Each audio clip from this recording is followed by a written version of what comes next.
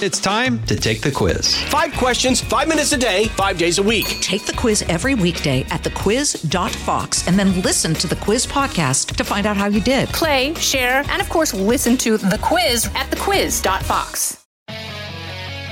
Live from the Fox News radio studios in New York City, fresh off the set of Fox and Friends, it's America's receptive voice, Brian Kilmeade. Thanks so much for being here, everybody. Hope you had a sensational weekend. We got a big hour coming your way. Byron Donalds will be with us, the congressman from Florida, really taking people by storm. He has got a great op-ed out called Divide and Conquer or Unite and Prosper. That is really what's at stake with this country. Joe Biden talks a big game, but his executive orders just fly in the face of everything that has to do with cooperation. Could not be more disappointed about certain aspects about what's going on. And I was encouraged last night, evidently, or yesterday, they got on the line together, did Joe Manchin and get some Republicans and Democrats to talk about this $1.9 trillion request by Joe Biden to help out during the pandemic. We just gave $900 billion.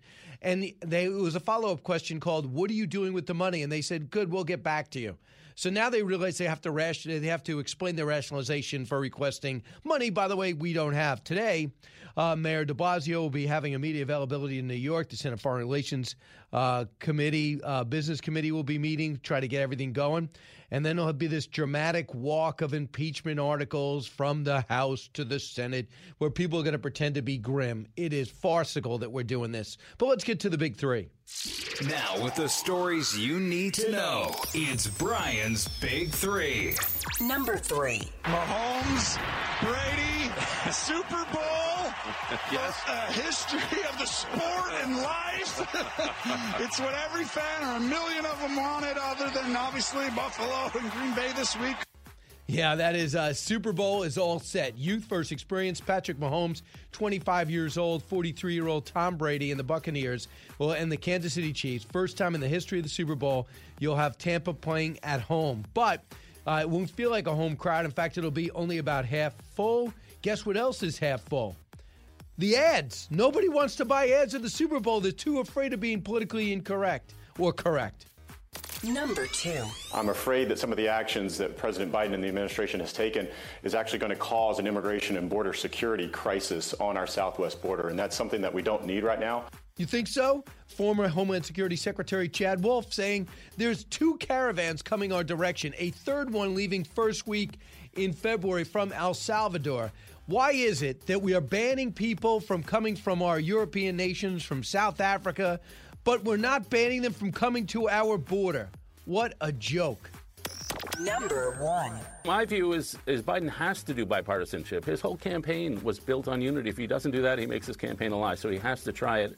And I'm reasonably optimistic they can do it. Yeah, but he's not even trying. He's got a bunch of executive orders, David Brooks. So far, nothing. Togetherness, unity, compromise. So far, not so much. What we have seen so far from what we can expect, and why I think the roads lead to a loss of the filibuster, which is just simple majority. So if a Democrat has the majority in the Senate and the House, they will get everything they want passed because it's hard to believe that Joe Manchin would stand in the way. But we'll see what happens. He wants $1.9 trillion. They're not going to wait forever. Dick Durbin bringing up yesterday that, you know what, to take it off the table would not be fair. What does it mean, getting rid of the filibuster? It means 50-50 with the vice president. Everything that Joe Biden proposes, they get.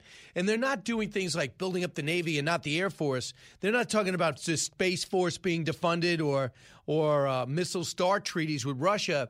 They're talking about restructuring our energy policy to the point where we've got to go start buying oil and gas from other people because we are not ready to make that transition. We're not drilling in federal lands. We are not using the pipeline like we said we would. And I guarantee you the fracking contracts are going to be harder to come about. If you want to know what I'm upset about, it's the executive orders. I know they can be reversed, but not for years until you get a new president. Here's Bernie Sanders basically saying what most Democrats are thinking. Cut to. I don't know what the word compromise means. I know that working families are living today in more economic desperation than since the Great Depression. And if Republicans are willing to work with us to address that crisis, welcome, let's do it.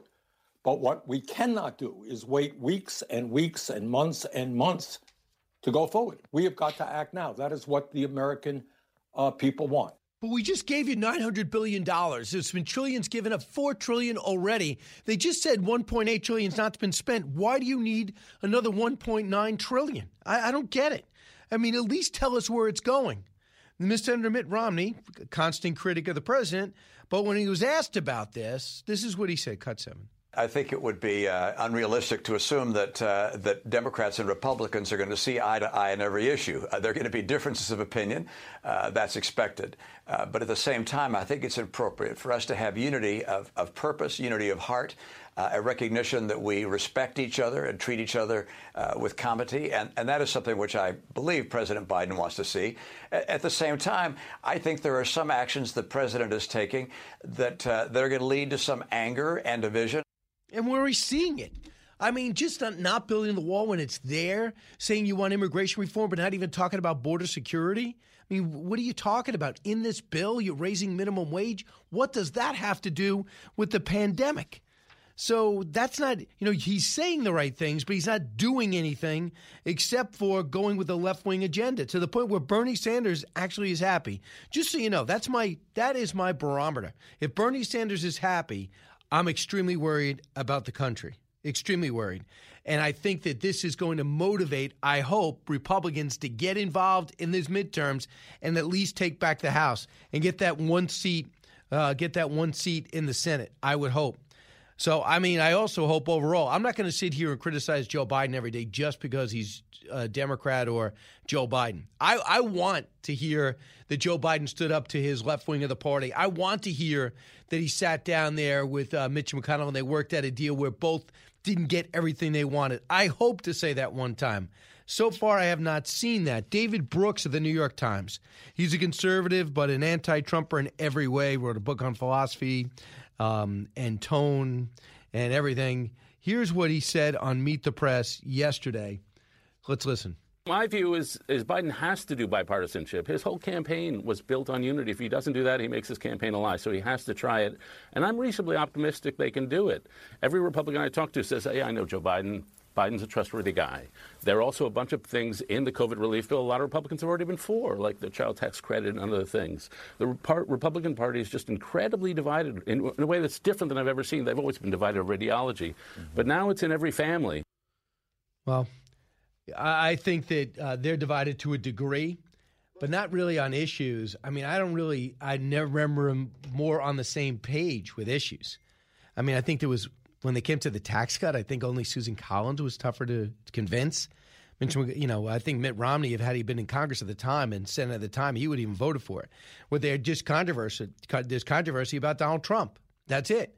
But the thing Trump did was right in line outside the spending, which were pretty extraordinary. We're pretty much in line with most Republican agenda. So last thing on unity. Tim Alberta was on Meet the Press, and he weighed in. He's with Politico. Cut 11.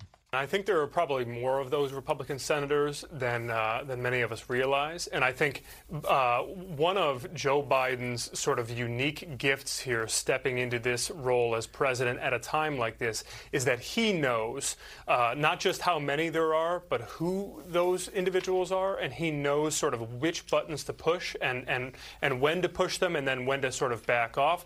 And keep in mind, Joe Biden was in a similar position 12 years ago as vice president incoming in the Obama administration, and there was some belief that with the stimulus package that was pushed through very hastily without any Republican votes, that was a tactical mistake, that in some ways it sort of poisoned the well with certain Republicans on the Hill who, had they taken a little bit more time, would have been willing to sign on to that deal. So I think that memory still haunts Biden a little bit.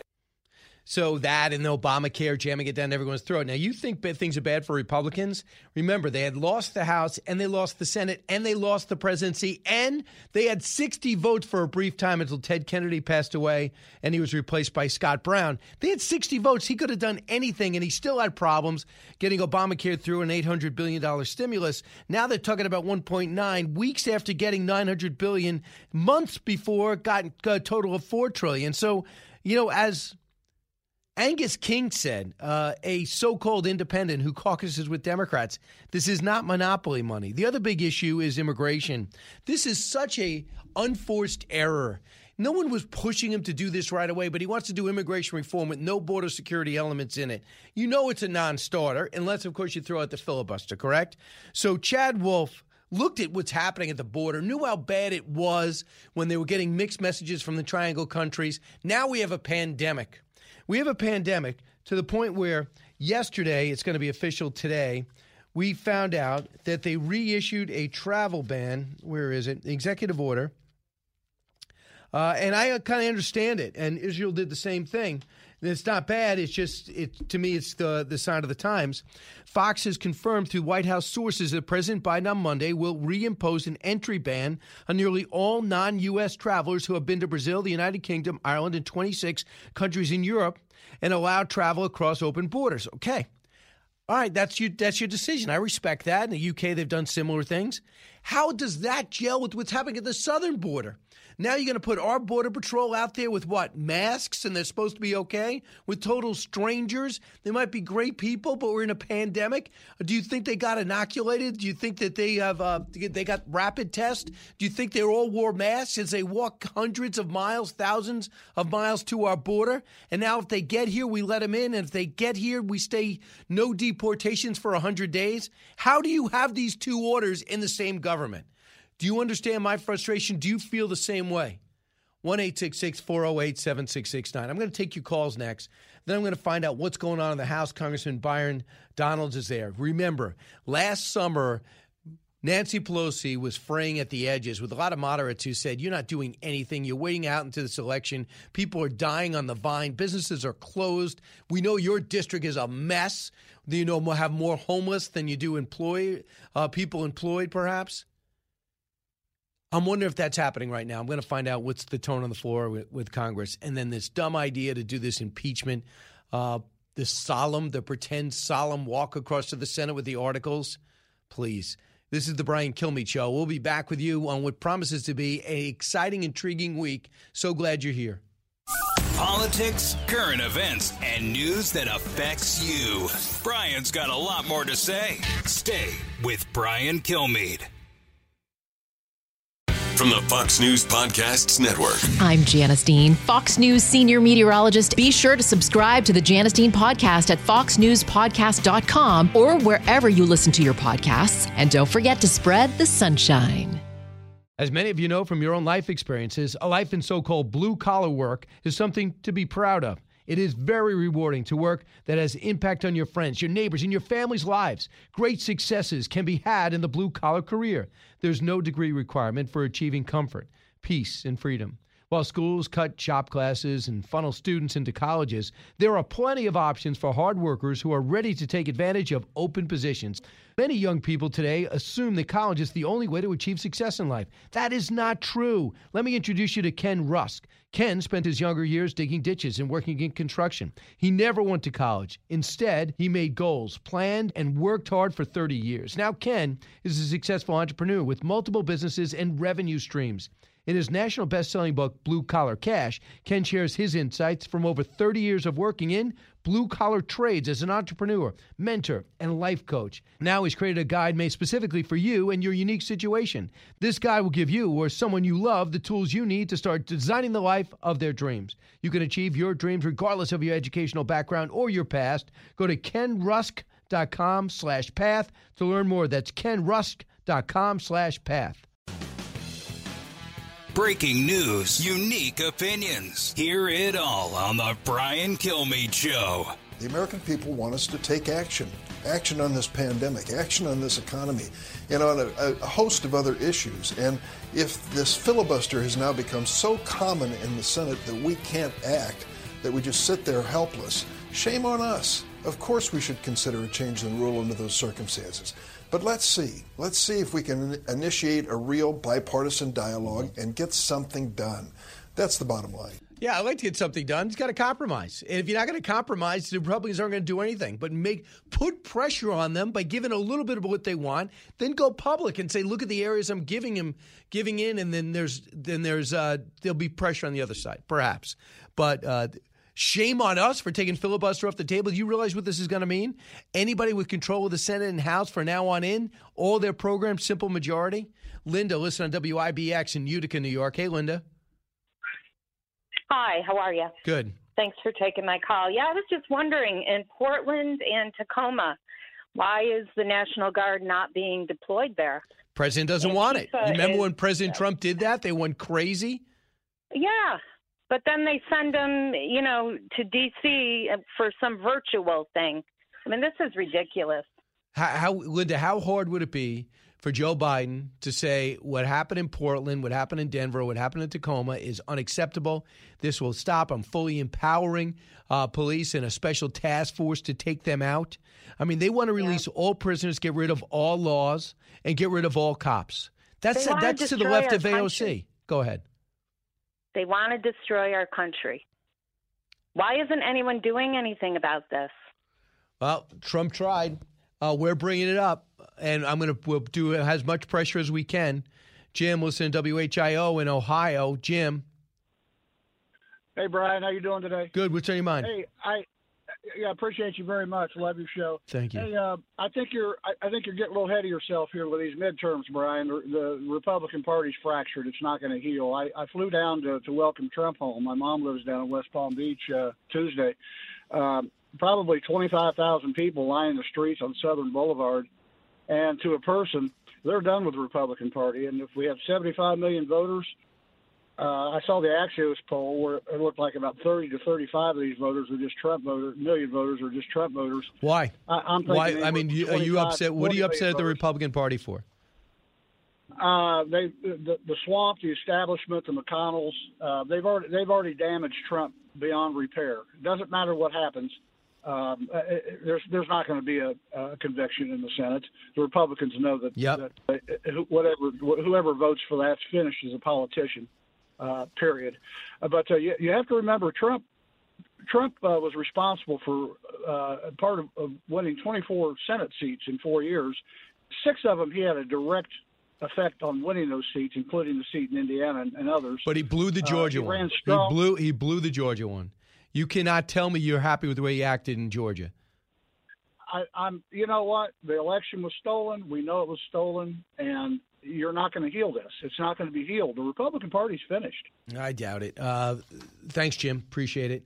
Jonathan Karl, about the conviction of the president, he said the same thing that CNN came up with. It's not going to happen. Cut 44.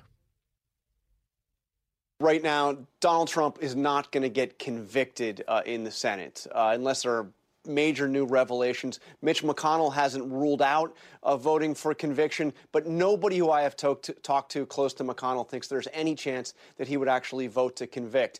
That said, George, during this trial, unlike the last impeachment trial, you're not going to see significant numbers of Republicans coming out to actually defend Donald Trump. They will focus on the process and the constitutionality. They will argue that it is neither wise nor is it constitutional to convict somebody in an impeachment trial, a president who has already left office. It's dumb. It's just dumb. It's for Democrats to distract because they can't live without Donald Trump. Their policies are terrible. They're not popular. They're economically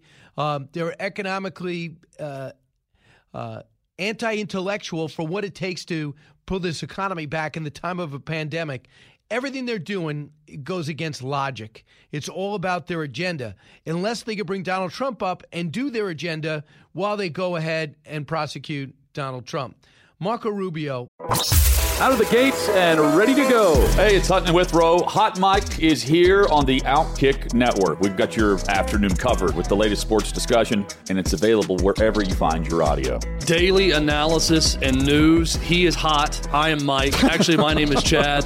His name is Jonathan, but you get the picture. We're going to bring it every single day. Whatever you want to call us, we'll respond to. We just want you to respond to what we're dishing out every day. And while you're here, we hope you subscribe to the podcast, like, subscribe, and share. Put it this way. Cut 38. The first chance I get to vote to end this trial, I'll do it because I think it's really bad for America. If you want to hold people accountable, there's other ways to do it, particularly for presidents, including, as I said, the perspective of history and even now as people are learning more about all this. But it's really bad. When you talk about situations like this is not a criminal justice trial. This is a political process. And ultimately, it is a political process that's going to inject things into our public discourse, into our debates. That's going to make it harder to get important things done. And is just going to continue to fuel these divisions that have paralyzed the country and have turned us into a country of people that hate each other. Yeah, and I think at the end, Donald Trump's approval is actually going to go up after this impeachment because they're going to realize everybody who gives a speech, a fiery speech, if you have that ability, and if they go out and commit a crime like shoot the Republicans while they're practicing softball, and they go back and they say, well, was the speech given by that him or her speech that they gave on the stump 2 weeks ago? That's the road you're getting on. Oh, he gave a speech and they raided the Capitol. Never said to do that. So when they debate it, the more they look at it, the more they realize these clowns that got in there, most of which were going to do that anyway, and we were not ready for it. Jason in the House, the Jason Chaffetz podcast. Dive deeper than the headlines and the party lines as I take on American life, politics, and entertainment. Subscribe now on foxnewspodcast.com or wherever you download podcasts.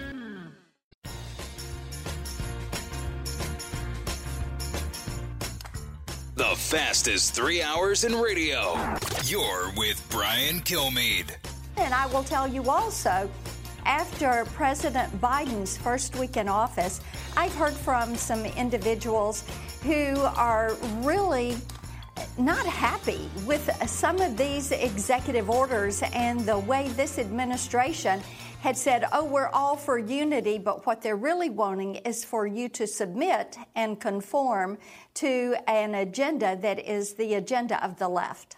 That was Marsha Blackburn, and that was last night, talking about these 19 executive orders, and I think 7 more are coming today, and things that are in there doesn't even explain them. Oh, what is your point? Why are you doing this? Well, I said I was going to do it. Well, you don't even answer it. He doesn't answer any real questions. He gets aggravated if he gets them. They insulate him in bubble wrap. And then he does all these things that are different from any other president. The other high on first week of executive orders was 5, Barack Obama. He's just doing it all himself. Congressman Byron Donalds wrote about that. He's a new Republican on the 19th District in Florida. And his latest op-ed, Divide and Conquer or Unite and Prosper. Congressman, you heard the words, the speech. What do you think of the speech? What do you think of Joe Biden's action so far? I mean, the speech sounded good, but, I mean, the actions have been despicable. I mean, look, I don't care if you've been married at any length of time. Your wife tells you that they don't really care what you say. They just want to see you do it. And what we've seen is the president is really just going on his own, unilaterally doing what he wants. He has taken the pen and the phone that President Obama talked so much about, and he's taken it to all new heights. And the media and the left are just happy about it. You know, I mean, take a look. The biggest one from an economic perspective is the Keystone Pipeline. There was no rationale or reason to halt construction on the Keystone Pipeline. It's helped our nation continue its dominance with respect to natural gas in the world, and he comes in and shuts it down. Like, how are you unifying the country if literally you're telling people who work in the oil patch, who work on these rigs, that no, on second thought, we don't really want you working anymore. We're shutting it down. That's not unity. That's just more division. So listen to the message from the socialist senator, Bernie Sanders, cut 12. If Democrats don't pass these sweeping changes you're talking about, do you think that they will lose control of the House and Senate in 2022? That's what history tells us. What history tells us is that when Clinton won in 92, 2 years later, the Democrats didn't do as much as they should have. They got swept out by the Republicans. Obama won in 2008, 2010. Republicans decimated them at the polling booths. So he's saying if you don't go strong, they're going to get killed. That's not. That's a rationale for getting rid of the filibuster and jamming everything down your throat. Well, listen, let me correct Bernie Sanders on the record. I know he's been in government way too long, so maybe he forgets how the real world looks at these things. But if they continue with this radical agenda and just dram it down the American people's throat, they are going to revolt at the ballot box. They're going to go back and say, these people are nuts. Trying to put us in the Paris Climate Accord, which doesn't help anybody, especially doesn't help our middle-income families, our poor-income families. It doesn't help them. Keystone Pipeline, this ridiculous executive order that lets that lets people define their gender, and then that allows them to play in different sport leagues. Like, things of this nature are not what the American people want. What the American people frankly want is just to be left alone, for government to do its job, no more, no less, and to make sure that we have the building blocks for a strong economy. It's really that simple, Brian. It doesn't get more simple than that. But unfortunately, when you have somebody like Bernie Sanders, who's now going to be the chairman of the Budget Committee in the Senate, with beyond a shadow of a doubt, he's pushing his agenda. He's been very clear. He needs to fail in that agenda because it's the worst thing for our country. Yeah, and when you're dealing with two parties who differ on so many things, the one thing that we do agree on, the pandemic, is the number one thing you have to conquer. How would you characterize the vaccine, how it's being handled in Florida? Actually, it's going really well. And I know there have been a lot of struggles. A lot of people are waiting in lines. People can't get appointments. But you have to understand, we are literally on pace. Before Joe Biden got sworn in, by the way, we were on pace to vaccinate 100 million people in 100 days. That's the current rate of progress we're on right now. The current president, had nothing to do with that. But that being said, you have an extremely high rate of demand for a product where the supplies are still limited. So, of course, you're going to have dislocations. I think that on par, though, the way Governor DeSantis is doing it, making sure that if we vaccinate seniors first, that they are the priority, is the totally appropriate way to go. Frankly, that's why you have a lot of seniors who are flying down to Florida trying to get a vaccine. And then we had to basically tell them you can't just fly in and get it here. You need to deal in your state. So I think in Florida it's gone really well. Obviously, there's going to be hiccups in it because you're dealing with a massive amounts of demand. But we're going to work our way through it. As long as the stockpiles and the supplies continue to come, we're going to do the job in Florida. Yeah, right now it's kind of slow. I'm just amazed. Anthony Fauci's doing every interview in the New York Times. He's doing Chris Cuomo. He's doing their morning show. He's and just saying and having his press conference. This guy's supposed to be running everything, takes responsibility for nothing, is wrong so often. I've never seen somebody who's supposedly have all this responsibility, help with AIDS and help with Ebola and help with SARS. And on the coronavirus, he knew what was going on, even though we have records of him not. Here's what he said yesterday. This astounds me. To Rachel Maddow, Cut 30. I've been wanting to come on your show for months and months. You've been asking me to come on your show for months and months, and it's just gotten blocked. Let's call it what it is. It just got blocked because they didn't like the way you handle things, and they didn't want me on there. I mean, it was so clear when we sent it down. Why would you want to go on Rachel Maddow's show? Well, because I like her and she's really good. It doesn't make any difference. Don't do it. I don't think you're going to see that now. I think you're going to see a lot of transparency. This guy, what does he care about whose show? I got to do this show. I like her. It's really good. I mean, I've never seen somebody so hungry for the spotlight. Look, it's clear that Dr. Fauci has just wanted to be the front man for everything dealing with COVID-19. He didn't want the President Trump, I'm talking about it. And he's got the best thing he's ever wanted. He's got a president who doesn't want to be out in front anyway, a president that is sheltered, like you said before, somebody who barely campaigned and now is the highest ranking office holder in the land. And so he's going to have his opportunity to do all the media he wants. But I don't need Fauci on TV. I need Fauci making sure stuff gets done. That's what I need. I know. That's it. It's unbelievable. Congressman Donalds, I know you just got there, but it's about a 10-seat advantage. They're still trying to sort out what happened in New York, even though Claudia Tenney has won 7 times and she's up by 12 votes. They're going to recount again. Have you noticed any overture from any Democrat who said, listen, I'll team with you guys. There's some things that Nancy Pelosi was doing we couldn't have a say in, but now we want to have a say? Have you talked to any Democrats? I mean, I have talked to them, but is there like an overture of let's work together? No. I talked to Ro Khanna briefly in the hallway. He seems nice. I got to get to know him. Nikemia Williams, who actually took John Lewis's seat in Atlanta, I've known her for a couple of years when we were both back in the state legislature, respectively, in Florida and Georgia. So we have conversations. But is there this major push from the Democrats to, work together? I don't see it. Yeah, I'm just hoping, because if you want a voice, everyone's got an ego, and then you want your district represented. If you're going to do everything Nancy Pelosi tells you with only a 10-seat advantage, that's not how to maximize your leverage for the people that put you there. I mean, you could be a little bit street smart there, I think. That's my hope, because if you guys set it up right, you could take back the House and maybe get some balance there in Washington. Congressman, go ahead.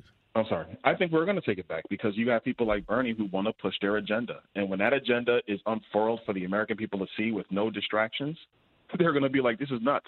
We need Republicans back in charge. So I feel great about 2022. So how do you feel about Leader McCarthy? I think the leader's going to do a great job keeping us on the same page and getting us towards a conservative agenda and making sure we promote it. And I think that's probably more important than anything else. If we just can't sit here and say no to what the Dems are doing, we have to promote an agenda. I think the leader's committed to that. I'm definitely committed to that. What about Liz Cheney in leadership? Ooh. you know what? I got to tell you, I think Liz got to go. My opinion. If in leadership, there's a bunch of votes that they want us to take. They want the caucus to stay together. But on something like with impeachment, in my opinion, we should have stayed together on that one. We should have had a real conversation.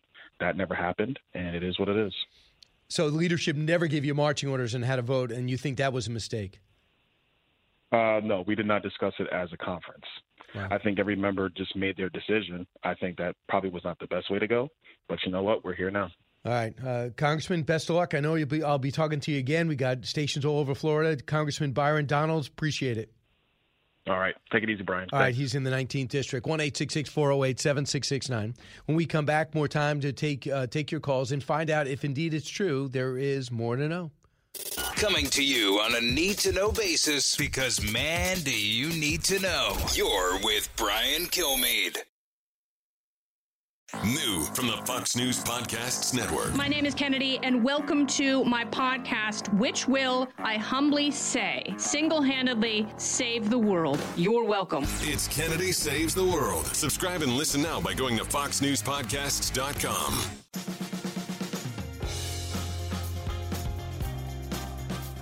More to know. Sponsored by Oxford Gold Group. Call 833-600-GOLD to secure your retirement. Lasted how long? 9 years, 180 episodes. You gave it up, right? I did, sir. They didn't cancel you. You canceled them.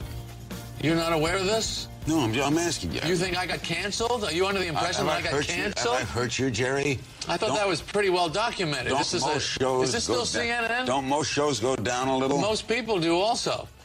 But... Yeah, no, I went off the air. I was the number one show on television, Larry. Do you know who I am? Jewish guy, Brooklyn. Yes. Okay. 75 million viewers last episode. What, you don't take it so bad. Well, that's the big difference between being canceled and being number one. Okay. It was fantastic. That was a great exchange. Seinfeld was truly flabbergasted. I think he was promoting the B movie that they were both in. And that is Larry King with one of his last interviews. I think in the last year he was on CNN.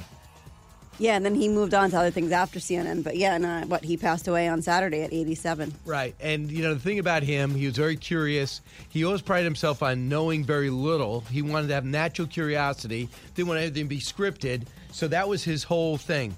Just listen. Cut 47. No, I'm not confrontational. No, I was not there to hammer the guest. Right. But when I heard that, I would always say, give me an example of a bad question. It's a bad question I asked. I've never heard a good example. I asked good questions. I listened to the answers. I followed up. I didn't scream at guests. I never counted me as more. A lot of talk show hosts, the guest is a prop for them. The guest is there to serve their needs. I never felt that way. I always felt that and Paul Newman said to me once, he says, you're going to be there the next night. So what do you need? Do I need to flaunt my desires? I don't need that. If you ask good questions, and the simplest questions are the best. So that is Larry King's magic, but at CNN he fell in disfavor a little bit because the journalists there were getting upset that he had big newsmakers on and wouldn't ask him tough enough questions. They replaced him with Piers Morgan, and Piers Morgan got in trouble because he basically didn't say that nice things. Because he's like, well, I was friends with Larry, I'm an admirer, but he basically had negative things to say about me when I took over for him. He says, like, watching somebody take your brand new Bentley over a cliff. So Piers Morgan brought that up, and people started blowing back, getting mad at Piers. But you know what?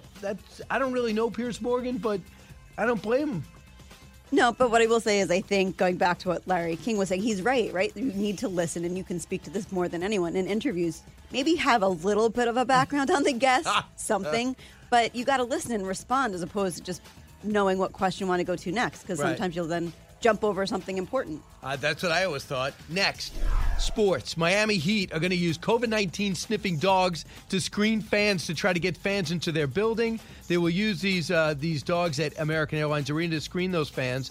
They've been working out the plan for months, and the highly trained dogs have been in a place for some games this season where the team has allowed a handful of guests, mostly friends and family, to go. They are desperate to get fans in. They got to sell tickets. What do you think about this? I agree with you with getting fans there, but are sniffing dogs the best way to do it is my question. I mean, you could take their temperature, but that's what health clubs are doing. But they said if the dog sits next to you, right, because you smell like COVID, you and everyone you're with can't go into the game. And I know the dogs are highly trained, but I mean, maybe we just get tests going a little faster. Yeah, that's true. But then again, if you have 18,000 tests, do you want to send them to the arena or do you want to send them to your neighborhood? No, but I would like to maybe have like a way to question if the dog was right or not, right? Maybe if he sits next to you instead of just getting kicked out, maybe you then get the 15-minute test. Yeah, that would be good. Okay, that's a good compromise. Next, the pandemic could be worsening childhood obesity. No kidding. We got a 10-month-long school closure, and the coronavirus pandemic is here. If kids aren't involved in sports or they've been canceled, it only stands to logic that kids are going to gain weight. They say children tend to gain weight in the summer when schools are out. Studies show in a letter in medical school obesity already estimated an increased obesity rate in children of more than 4% if they remain out of school for 5 more months. It's sad, and hopefully everyone gets back to school soon, but it makes sense, too. Yeah, they got to get back to school. Now you even have Biden saying go back to school, and Chicago says, yeah, we're not going to do that. Union. Do you believe this? It's so disgusting to see how after the election everyone has changed their tune. Right. Next, I don't know what the big deal is with Winston Churchill. Can we leave him in the Oval Office? Now Biden has removed the bust of Winston Churchill. The Washington Post, as part of the tour of the new design of the famous room, reported that Biden does not have a bust on display. He's got Martin Luther King Jr., he's got Cesar Chavez, but no Winston Churchill. The Biden administration on Friday defended that decision to remove a bust of Winston Churchill, creating a video designed to remind people of what the special relationship is truly about. So Boris Johnson did that. The video contrasts pictures of the bust, which is described as just a bust of Winston Churchill, with pictures of former presidents meeting with former prime ministers and highlights of the U.S.-UK relationship. It hurts the Boris Johnson situation. I agree with you. And I also agree, just keep the bust there. Like, why has this become such a flashpoint? Here's what Niall Gardner said, who was an aide to Margaret Thatcher. The Biden White House is doubling down on removing Churchill. Just a bust of Winston Churchill, so Winston Churchill saved the free world. He's a huge hero on both sides of the Atlantic. Show some respect. All right. Next, Dancing Queens. A new study reveals why women own the dance floor. The study examines why women are so good at dancing. The research was done at Northumbria University in England, acknowledging the importance of dancing, particularly in the context of courtship and finding partners. The study is published in the Journal of Scientific Reports. To study this topic, researchers used motion capture technology to record 39 heterosexual women, 18 to 30, dancing in some basic drum beat. Then they asked 200 people, 57 males, to watch and rate the participants' dance skills, 143 females, 18 years old. The researchers found that good dancing came down to 3 characteristics. Are you ready? Those who were considered better dancers had a greater swing of the hip, asymptomatical movement of the thighs, and intermediate levels of their arm movement. I love how you can break down anything into mathematical things. Basically, swing your hips, keep your thighs symmetric, and what about an overall lack of rhythm? I'm not sure how that figured up. The study also explained that the asymptomatic thigh and arm movements could then demonstrate a woman's good motor control, which might then send a message that she's healthy, as long as the limb independence does not verge into uncontrolled pathological movement. So going back, years when you were in the clubs watching women dance, was this what you were thinking? Yes. She's healthy. Finally, a study to back up my instincts. Yes. Look at the movements. Look at her motor control. She must be special. She might be perfect. Imagine walking up to a woman at the bar, like, I've noticed your symmetrical thigh movement. I think it's fantastic. Right. And you know what? What woman wouldn't swoon on that? I agree. I met Mr. Right. Oh, I had another great one ready to go. We're going to have to wait for a different hour. What a tease. I know. Thanks so much for listening, everyone, to this hour of the Brian Kilmeade Show. We're just getting started on this Monday. Go to BrianKilmeadeShow.com, order the podcast, and go to BrianKilmeade.com. Get any of my books. I could sign and send them. All you have to do is want them. And, of course, there, look back at history the way it should be, the way it was. Brian Kilmeade Show. From the Fox News Podcasts Network. I'm Ben Domenech, publisher of The Federalist, and I'm inviting you to join a new conversation with the smartest thinkers out there about the country and where we're going. Subscribe to the Ben Domenech Podcast. Subscribe and listen now by going to FoxNewsPodcasts.com. From the Fox News radio studios in New York City, giving you opinions and facts with a positive approach. It's Brian Kilmeade.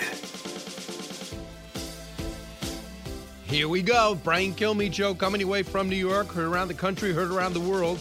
We got a big hour coming your way, and Andy Ngo is going to be with us, editor-at-large for the Post-Millennial, and author of the upcoming book, Unmasked, Inside Antifa's Radical Plan to Destroy Democracy. He's been beat up by them. He knows these guys and women, by the way, who are involved in this, and maybe why Joe Biden is so reluctant to call him out. And Michael Goodwin will bring us up close and personal to Joe Biden's quest for unity, or is it even a quest at all? So let's get to the big three. Now, with the stories you need to know, it's Brian's Big Three. Number 3. Mahomes, Brady, Super Bowl, history of the sport and life. It's what every fan, or a million of them, wanted, other than obviously Buffalo and Green Bay this week. Yeah, meanwhile, Super Bowl youth first experience. Patrick Mahomes, Kansas City Chiefs. Tom Brady against Tampa Bay will be hosting a Super Bowl. You know, it gets awarded years ahead of time. Nobody ever thought the Bucs were going to make the playoffs before Tom Brady went there, let alone lead them to the Super Bowl. 3 road wins, and they are there. Kansas City looking to repeat for the first time since Tom Brady's Patriots. Number 2. I'm afraid that some of the actions that President Biden and the administration has taken is actually going to cause an immigration and border security crisis on our southwest border, and that's something that we don't need right now. Yeah, no kidding. Immigration. We banned most travel from other countries, many allied countries, because of fear of the pandemic. But caravans, they're barreling towards our border, and there's an indifference in Washington. Number 1. My view is Biden has to do bipartisanship. His whole campaign was built on unity. If he doesn't do that, he makes his campaign a lie. So he has to try it. And I'm reasonably optimistic they can do it. Conservative columnist David Brooks, who has been conservative for quite some time with the New York Times. Togetherness, unity, compromise. So far, not so much. What we have seen so far, what we can expect, and why I think all roads lead to a loss of the filibuster. And let's bring this question to Michael Goodwin, New York Post columnist, Fox News contributor. Michael, what I'm hearing over the weekend, and I'll play some examples, but what I'm hearing is they're getting the American public used to the fact that they're going to try to get rid of the 60-vote threshold. Well, good morning, Brian. Look, this issue of unity, I believe, is a fig leaf. It's really designed to keep the Democratic Party together. They like to hear the word unity as though it's a real invitation to Trump supporters, conservatives. But in fact, it's just a call to Democrats, stay together. Let's not let our own fault lines explode on us. Don't forget, I mean, Joe Biden heads a fractured party. And so when you look at what he's actually doing, as I say in the column, it's John Mitchell's, watch what we do, not what we say. Well, what Biden is doing, I think, is straddling the divides in his own party. He's picked a bunch of veterans for his cabinet, old-line Democrats, the party war horses, and with his executive orders, he's throwing candy to the progressive wing. So he's trying to keep everybody together. But when it comes to something like the filibuster rule, Democrats will be all in for getting rid of it so that they can use their majority in the Senate to pass whatever they want. This is not an appeal to Republicans. This is an appeal to Democrats only, and I think that's how he intends to govern. He'll have the media on his side. He won't have to worry about the half of the country that doesn't want him. He'll only cater to the half that elected him. Well, he says he's not going to do the opposite. He was the guy out there to cut deals in Congress. So that'll last a little while. And then we're going to see if the American people can digest what they're jamming down our throats, which is forget oil and gas. Who cares about defense? Well, let's go into the Paris Climate deal and see where else nothing else matters. Dick Durbin, by the way, they can't get a deal in the Senate between Schumer and McConnell because McConnell says, I'll give you a deal. But just promise me you're not going to get rid of the filibuster when it comes to legislation. And Schumer won't budge on this. Here's what Dick Durbin said. Cut 5. Harry Reid, in fact, suggests giving it a couple of months. Would you put I've almost wondered, when Senator Schumer and Senator McConnell negotiating, are you willing to say, okay, we won't do it for 6 months. Let's see how you behave? Well, let me answer your question by citing another thing. We're trying to pass an organizing resolution. You know what that's all about, so that the committees can get down to business. And what Chuck Schumer put on the table was word for word the bipartisan agreement the last time we had a 50-50 Senate. And Senator McConnell came back and said, no, I want absolute protection. The filibuster will not be touched. Well, that's a non-starter, because if we gave him that, then the filibuster would be on everything every day. So here's the bottom line. If we are going to work in a bipartisan fashion, let's pass the organizing resolution without the extra McConnell language. Let's get down to business. Well, that's the problem, because down to business will be, well, the Republicans don't want to sign up for the $1.9 trillion. They don't want to do immigration reform, so we have no choice but to get rid of the filibuster. Can you see that scenario? Of course. The minute the Republicans assert the filibuster to block anything on Joe Biden's or Congress's wish list, they'll say, well, see, we can't have the filibuster. I mean, this idea of now, under Trump, resistance was patriotism. Now resistance will be treachery. So you'll have to go along with whatever Democrats want, or the New York Times will denounce you, the Washington Post, CNN. You'll be resistors, you'll be traitors, you'll be obstructionists. Nancy Pelosi, in a fundraising appeal, is already calling Republicans obstructionists. So if you don't give them what they want, then you should be crushed. I mean, that is the way the left is approaching this now. And look, in fairness, the Republicans used their majority on issues like the Supreme Court, but they never tried to lift the filibuster on legislation. President Trump wanted them to, but many Republicans did not. And even Joe Manchin, Brian, has said to Fox that if you take away the filibuster, you don't have the Senate anymore. You have the House, where majority rules. And so it's going to be a fascinating test case, but I have no doubt that the Democrats will at some point do away with it, simply because that is what their party wants. Yeah, it's interesting. They had a conference call about the stimulus package over the weekend. Joe Manchin put it together, bipartisan. And among the people, they were asking questions of the administration like, we just gave you $900 billion. What do you need? Like, why do you need $350 more million for schools? We just gave you close to $200 million. You have not spent $1.8 trillion. What do you need on? They go, okay, let me get back to you. I didn't know you wanted specifics. So then they're going to go back and justify the money. Really? You had to be asked to go back and justify the money you're requesting? And even Angus King was saying, I don't know what this is about, because this is not monopoly money. What are you asking for? So if they work that out, then you will release your immigration plan without any border security, yet the border security is already built in and paid for. To me, there could be something that goes across and gets passed. You would hope so, but look, I think again it goes back to what makes up the Democratic Party. So, essentially what unites the party is Donald Trump. So anything that's anti-Trump, anything that reverses anything Trump did, will be wildly embraced by the Democratic Party, pretty much all the factions, because they still hate Donald Trump. That is still their animating impulse. Reverse his legislation, reverse his executive orders, punish him, silence his supporters. That is still the MO of the Democratic Party. And it's almost as though Joe Biden is riding a tiger. And he doesn't, who knows what he knows, who knows what he thinks. But you get this sense that this is all just catnip for the party, that everything is about defeating Trump. That's what unites the party. And so you can be for the craziest thing, but if Trump was on the other side of it, you're guaranteed that you'll get a lot of support in the Democratic Party. And that's what they're going to try to sell to the country. I think that's why the impeachment trial of the president is so important to them. I think the efforts to deny him from running is important. I think an investigation investigation into his Russia ties, which Nancy Pelosi is pushing. All of this is designed to keep Donald Trump front and center so that is a unifying element for the Democratic Party. And that then enables them to push across the line all kinds of nonsense, all kinds of policy inconsistencies and incoherence simply because, well, Donald Trump was on one side, we're on the other side. Right. Here's Jonathan Karl on the chances of Donald Trump actually getting convicted.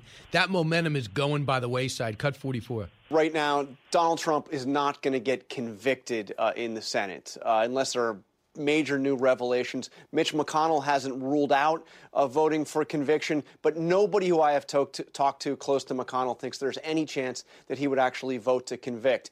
That said, George, during this trial, unlike the last impeachment trial, you're not going to see significant numbers of Republicans coming out to actually defend Donald Trump. They will focus on the process and the constitutionality. They will argue that it is neither wise nor is it constitutional to convict somebody in an impeachment trial, a president who has already left office. Exactly. It's a waste of time. You have to thorough investigation. It's going to take the FBI months to get through, but they're going to do it in the Senate in a week? Well, it's interesting, Brian. I'm not as confident as Jonathan Karl is about how the Republicans will vote. I think there's a strong possibility McConnell will vote for conviction. And if there's conviction, there will then be a separate vote for banning Donald Trump from seeking office again. That only takes a majority. And if there's conviction on 67 votes, you're darn right that there's going to be a majority to prevent the president from ever seeking public office again. And I think a lot of Republicans and Democrats are united on that. I think a lot of the Republicans in the Senate were tired of Trump. The January 6th riot at the Capitol, I think, pushed them over the edge, and I think McConnell is in that group. They're done with Trump. And so I am not convinced yet that we will not see conviction in the Senate. I talked to somebody who spent a lot of time with McConnell lately, and he says McConnell is coming around to understanding that would really destroy the party. Because whatever you think of Trump, it will destroy the Republican Party. Marco Rubio had this to say, who would benefit if Donald Trump went away, by the way, I would imagine. Cut 38. The first chance I get to vote to end this trial, I'll do it because I think it's really bad for America. If you want to hold people accountable, there's other ways to do it, particularly for presidents, including, as I said, the perspective of history and even now as people are learning more about all this. But it's really bad. When you talk about situations like this is not a criminal justice trial. This is a political process. And that's just it. We're going to watch the grim walk from the House to the Senate, and nobody cares. And then we're going to pretend they're not. One thing that Mitch McConnell made clear, I will not do other business for Joe Biden while we're doing this. If you're going to do impeachment, that's all we're doing. So Joe Biden is not happy about that at all. And that's why there's really no appetite with this Biden administration for the Trump impeachment, it seems. Well, Brian, even on that, though, Joe Biden has not said that. Joe Biden has said it's up to Congress. He's been working with them on a scheduling so that he can, get his business done. I think a lot of people are waiting to see how this plays out. I think it is terrible for the country, and I think it really is probably unconstitutional to try a president who's no longer president. You have the issue of what the Chief Justice Roberts, whether he's going to preside on that very question. But I think that the hatred for Trump and the unifying impact it has on Democrats, they will push it and push it and push it, and they will stop only when it doesn't work or when Republicans force them to stop. But they intend to keep beating Donald Trump because it works for them. I mean, just think of all the craziness they did over 4 years. Russia. Well, it worked. Ukraine, the impeachment. It worked in 18 to give them the House. It worked in 20 to win everything for them. They are not going to give up. Donald Trump is so important to their view of the world that I think we're going to be surprised, but we shouldn't be, at the tricks they pull out of a bag trying to keep Donald Trump's name in the news. Mike Goodwin, thanks so much. Read him in the New York Post and Fox News. Thanks, Mike. Thank you. All right. When we come back, your calls, 1-866-408-7669. Then, Antifa. Why are Democrats reluctant to call out a group that doesn't like them either? Why? They're terrorists. They're looking for anarchy. They're destroying cities and innocent people. What is the problem? We'll discuss with Andy Nago, editor-at-large for The Post Millennial and author of the upcoming book, Unmasked, Inside Antifa's Radical Plan to Destroy Democracy. It's Brian Kilmeade. Living the Bream is a podcast hosted by Fox News Channel's Shannon Bream, sharing inspirational stories, personal anecdotes, and an insider's perspective on actions and rulings from the High Court. Subscribe and listen now by going to foxnewspodcasts.com. America's listening to Fox News.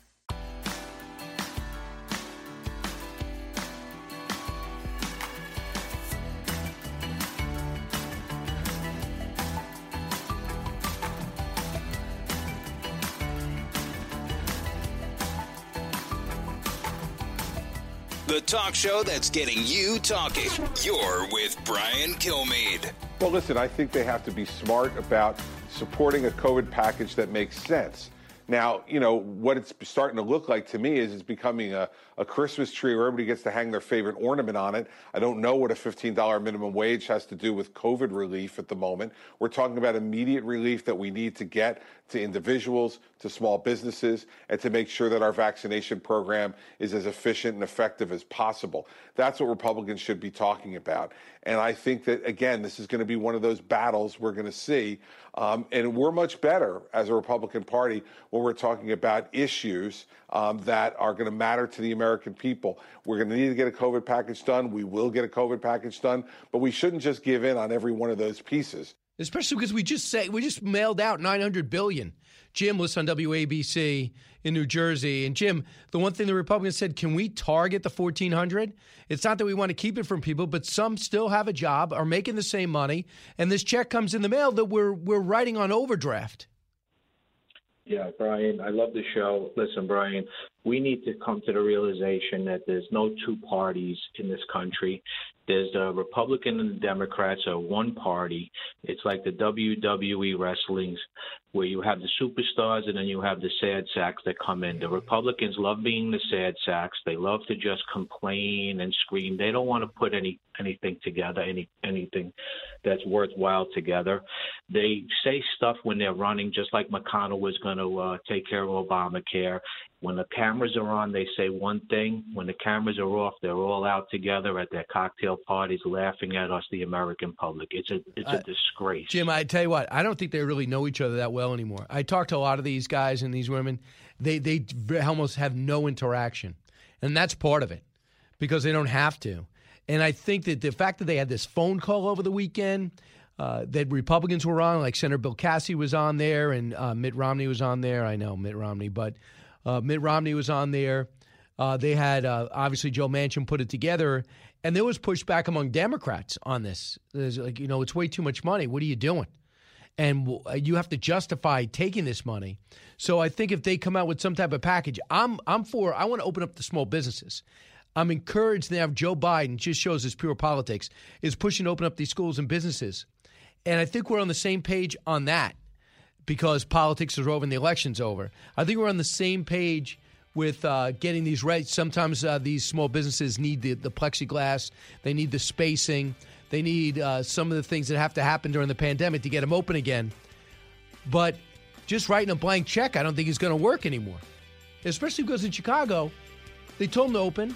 You know what Chicago said? No, I don't think so. The union said no. So kindergarten to 8th grade still home. It's the Hammer Time Podcast. Fox News Channel's Bill Hemmer takes you one-on-one with engaging personalities covering the critical issues of the day. Find Hammer Time now by going to foxnewspodcasts.com. America's listening to Fox News.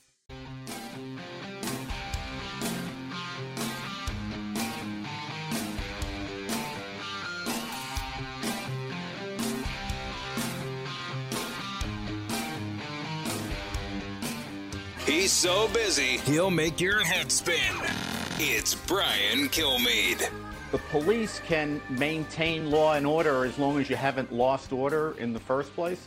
When order's been lost, Conventional police departments don't have either the resources or the tactical expertise to restore it, which is why when we had the insurrectionist violence over the summer, there was a lot of suggestion that President Trump at the time invoked the Insurrection Act, not because we wanted military in the streets, it was because of a recognition that once order is lost, it's hard for domestic law enforcement to restore it. And that's what Andy McCarthy was saying about what we're seeing on the upper Northwest in Portland and Tacoma, Washington. You see it in Seattle. I don't have to explain it to Andy Ngo. He's the editor-at-large for the Post-Millennial and author of the upcoming book, Unmasked, Inside Antifa's Radical Plan to Destroy Democracy. Andy, a lot of people are surprised that after the election, Antifa is still a problem. Are you? No, I'm not. And if you've been listening, if people have been listening to what I've been saying for several years now in my reporting, is that the whole excuse that Antifa used to riot throughout from 2016 onwards, rising up to 2020, was based on a falsity. They said they were mobilizing in the streets to oppose the fascist regime of Trump, and based on that lie, they were given a lot of legitimacy through allies in the mainstream media and other important institutions like entertainment and academia. And so the mainstream left, to the detriment of us all, have been feeding and growing this beast. And now I'm afraid it looks like it's too big to slay. There was just rioting overnight in Tacoma, Washington. That was a place where in 2019, one of the Antifa militants launched a deadly firebombing attack on an ICE facility on Inauguration Day in Seattle and Portland. There were mass violence in the streets that were advertised way ahead of time. So this is, I mean, just think about it. They had 6 months in the Pacific Northwest to perfect their art of rioting, to create the networks and connections and systems to keep it going and going and going. Well, they want anarchy. They want the prisons empty. They want the laws gone. They want the police gone. Who are these people? These people are made up of citizens from all different stratas of society. So a lot of my work has been focused on getting the public records on the mugshots, the names, the charges, and their backgrounds. And many of them are involved in white-collar, respectable professions such as academia, medicine, even journalism. And then there's also another side of Antifa that includes people who are vagrants or sometimes homeless, people dealing with mental health issues. And so this ideology is part of it is exploiting a very vulnerable population in America and basically using them as henchmen and goons to carry out street thuggery under the guise of social justice. So listen to what the FBI director said about 6 months ago. Chris Wray. Antifa is a real thing. We look at Antifa as more of an ideology or a movement than an organization. To be clear, we do have quite a number of properly predicated domestic terrorism investigations into violent anarchist extremists, any number of whom self-identify with the Antifa movement. So what does he mean? That really threw a lot of people to go, yeah, they're a real thing and they're an idea. What do you think he was getting at? So he's not wrong, but I think where he is mistaken is that, it's not just that Antifa is not an organization in terms of there's no one Antifa, but what he should have followed that up on, and I go into this in the book, is that Antifa is made up of networks of many shadowy organizations who are formal groups that have a recruiting process, a vetting process, a process of radicalization that makes them very much an organization just like any other extremist fringe movement on the far right. I think just to view this as entirely just an ideological movement misses half the picture in that then you're not able to go after the networks that are organizing these riots. Yeah, it's kind of interesting. Now, so they're not happy with Biden. We saw them wreck the DNC or one of the buildings there in Portland. So when people say that Antifa was not part of the riots on January 6th that breached the Capitol building, do you know that for sure? Well, the investigations are still ongoing. I was very careful to not spread rumors that were going viral on the day just because, things were happening in real time and people were misidentifying some of them. I will say that one of the people that I identified early on, his name is John Sullivan, and he's been subsequently arrested. I recognize him as a far-left radical from Utah because he had been arrested at a riot last year where a person was shot. So, if the media is interested in identifying everybody who is involved in there, and they should be interested, then they should actually carry out that mission rather than just identifying the people who fit a certain mold that suits their narrative. Andy Ngo, my guest, he's got a book coming out called Unmasked Inside Antifa's Radical Plan to Destroy Democracy. Andy, can you describe to me why Democrats are reluctant to call them out, why they feel very confident calling out right-wing extremist groups like the Proud Boys, but not this? Why wouldn't they just say, yeah, I condemn them? After all, there was anti-Biden stuff written on the DNC wall. Yeah, it's not only anti-Biden stuff. They actually held a large banner that said, "We don't want Biden, we want revenge." And there was a large graphic of a Kalashnikov rifle, if that wasn't clear enough. The reason why Democrats have been for years now reluctant to criticize the far-left extremists is because these groups like Antifa, like BLM, have used the cloak and mantle of anti-fascism, anti-racism, social justice, to deflect any criticism. And because one crucial thing that I write about in the book is they also have a lot of fellow travelers and even members who are involved in the media and press and journalism. So it's just there's such a heavy political cost to come out against them, we've been fooled, many have been fooled into thinking that if you are against Antifa, that means you're pro-fascism. If you're against BLM, that means you're against Black lives. When, that's not an honest intellectual argument. It's just a cheap deflection, and unfortunately it works. The agenda, the current administration going forward has to lean until this intersectional identity politics stuff. So I don't see them being able to counter the extremism from the far left, given that the far left advocate for, at least on this instance, some of the same stuff, just taken to the logical conclusion. All right, and people out there, why the Northwest? What's located out there that gave birth to this movement, and why will it stay out there? So Portland was where the first and largest Antifa group was established, Rose City Antifa. I published in the book for the first time some of these documents that have been leaked from somebody who went through the membership process. So once these organization takes root in a particular area, then it also grows in neighboring cities and areas. So that's one reason. Another is just that the Pacific Northwest is such a political left-wing monoculture. And so you have, at every level of leadership, all people who identify as progressive and on the left. So they're all share many of the same goals as what these extremists are doing. That's why they don't come out to condemn them. And even when Antifa and BLM claimed siege territory in Seattle last year for more than 3 weeks, the mayor at that time dismissed it and said it could be a summer of love. And this is an area where people were killed.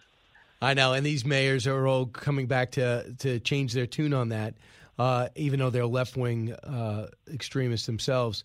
Andrew Ngo, thanks so much. I look forward to talking to you along the way because, as you know, these riots are spreading. Andy, thank you. Thank you. 1-866-408-7669. I'll take some of your calls, find out if there's more to know when we get back. Also, this is 1 year ago yesterday, the first time that we had a positive case here of this virus, and that's when it became clear that Wuhan was locking down and there was something big happening.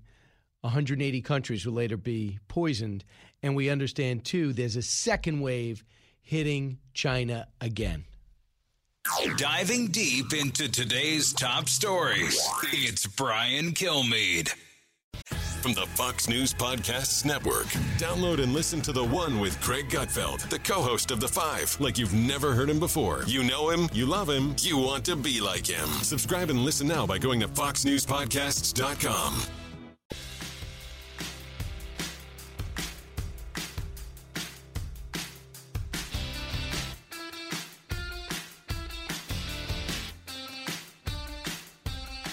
Information you want, truth you demand. This is the Brian Kilmeade Show. He hates cardio, but loves to run his mouth. Fox and Friends co-host and host of the Brian Kilmeade Show on Fox News Radio, Brian Kilmeade. Way to win me over. Yes. You know, Brian, if I were president, my first executive order would have you thrown in a bottomless pit with spikes at the bottom. You asked me to do this show. You realize that? You ask me every week to do the show. I do the show, and you actually read from the paper. So yes, you write down. I write down. You keep coming back. I know. That's so dumb. Fair point. So you like it. That was a little of the chicanery of the Greg Gutfeld show over the weekend.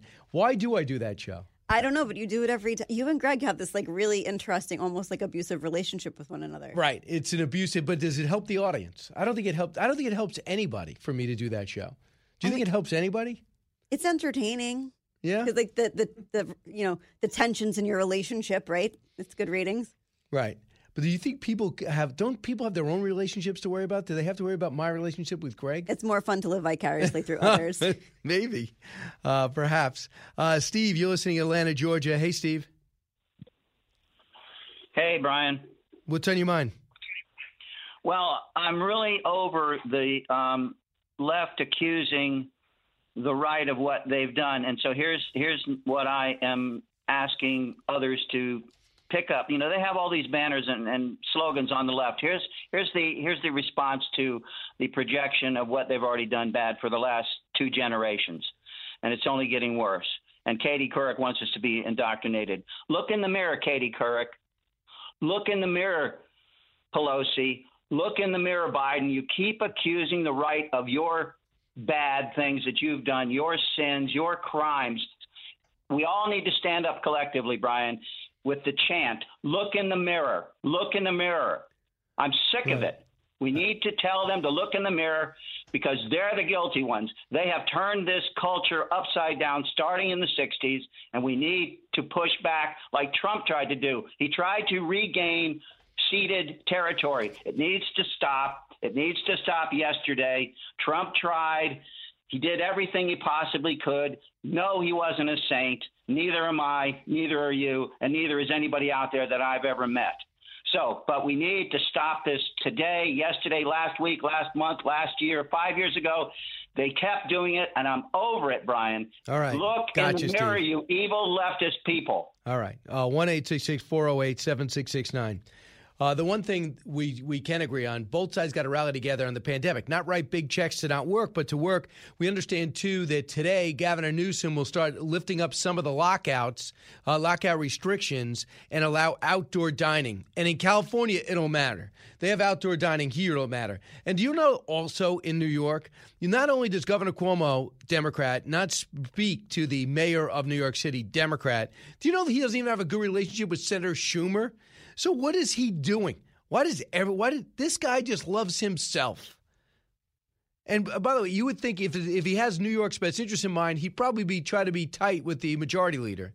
Ben, listen on WOKV in Jacksonville, Florida. Hey, Ben. Good morning, Patriots. I wish to return you to a concept that was brought up during your excellent interview with our exciting new congressman from our free state of Florida. One of the EOs that was thrown upon us during the Biden administration has been the alteration of the landscape of women's sports. And because of your expertise in that area of sports, I'm curious about your perception of how, as a father of daughters and granddaughters now, how the landscape going forward for women's sports will mature. Secondarily, will the professional sports ownerships try to fight this edict to preserve the integrity of their sport? I would hope so, but you need to come from players. Like Martina Navratilova brought it up a couple of years ago. I don't think that a man who decides to transition to be a woman should compete against women. And if maybe they just decide they identify as a woman. That's one thing. But you can't go into the Olympics and compete against women because you feel like you are a woman in a man's body. You have a man's body. You cannot compete with women. It is not fair. And when Martina Navratilova, one of the first lesbians to come out and say, "Hey, I might be the best in the world. I got another announcement. I'm a lesbian." She's not exactly on the deep right. She said that, and she got massive blowback.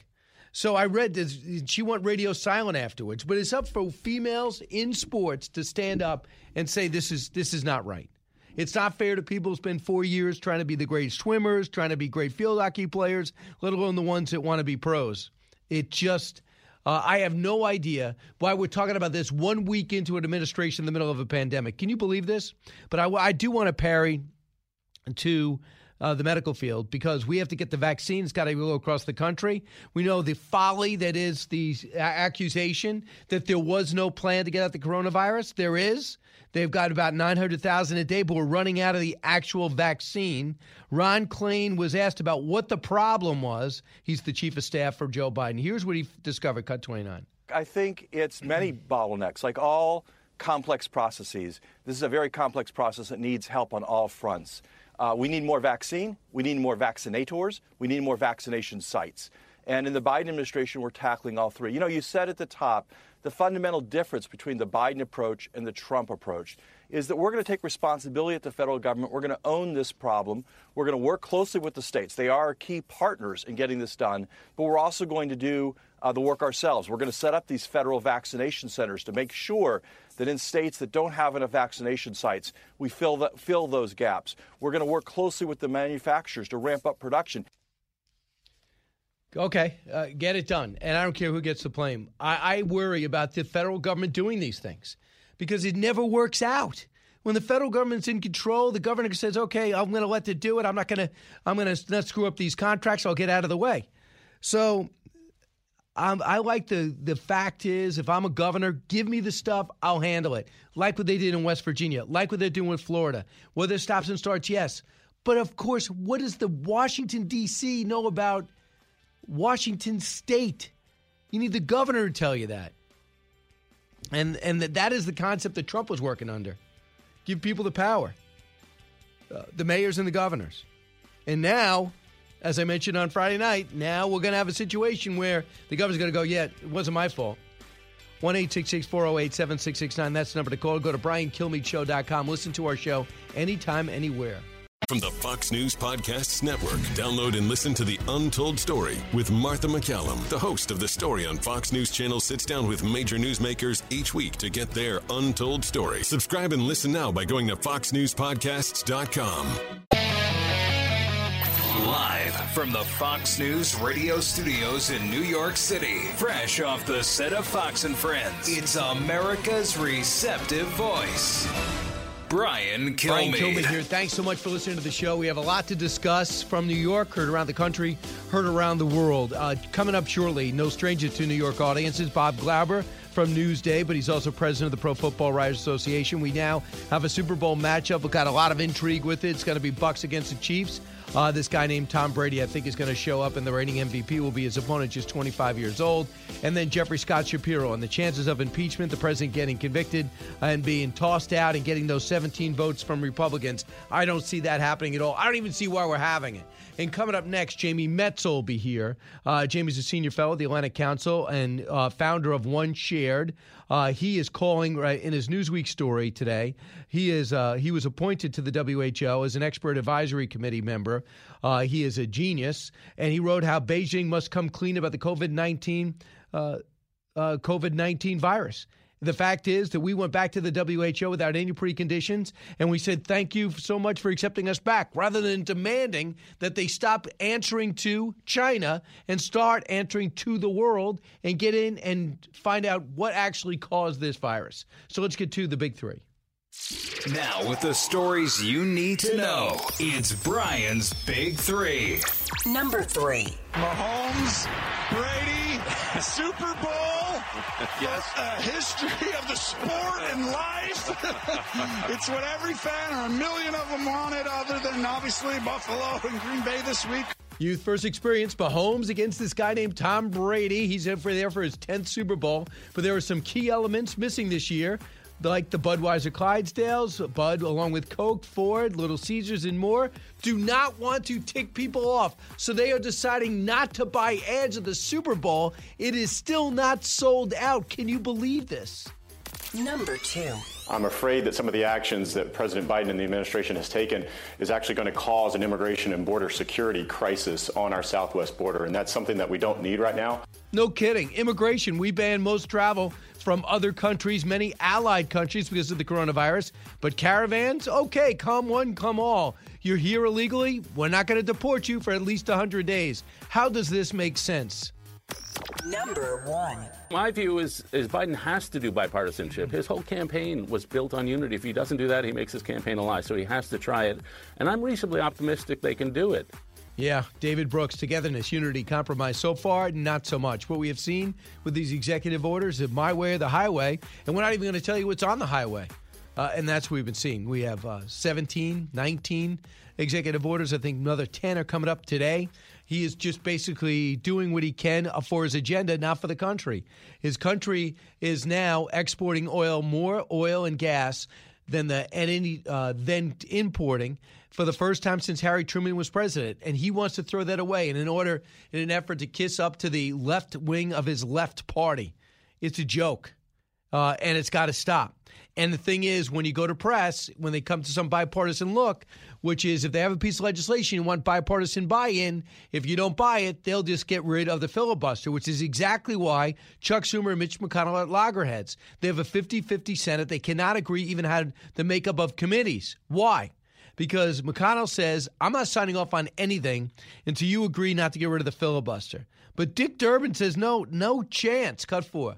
The American people want us to take action on this pandemic, action on this economy, and on a host of other issues. And if this filibuster has now become so common in the Senate that we can't act, that we just sit there helpless, shame on us. Of course we should consider a change in the rule under those circumstances. Why? But let's see if we can initiate a real bipartisan dialogue and get something done. Yeah, that's the bottom line. There was a meeting last night, and it was on the phone, and it was Republicans and Democrats, and it was over the $1.9 trillion plan. And I talked to Bill Cassidy today on television, and the doctor said that there was pushback from Democrats who said, you want $1,400, we just gave you $600.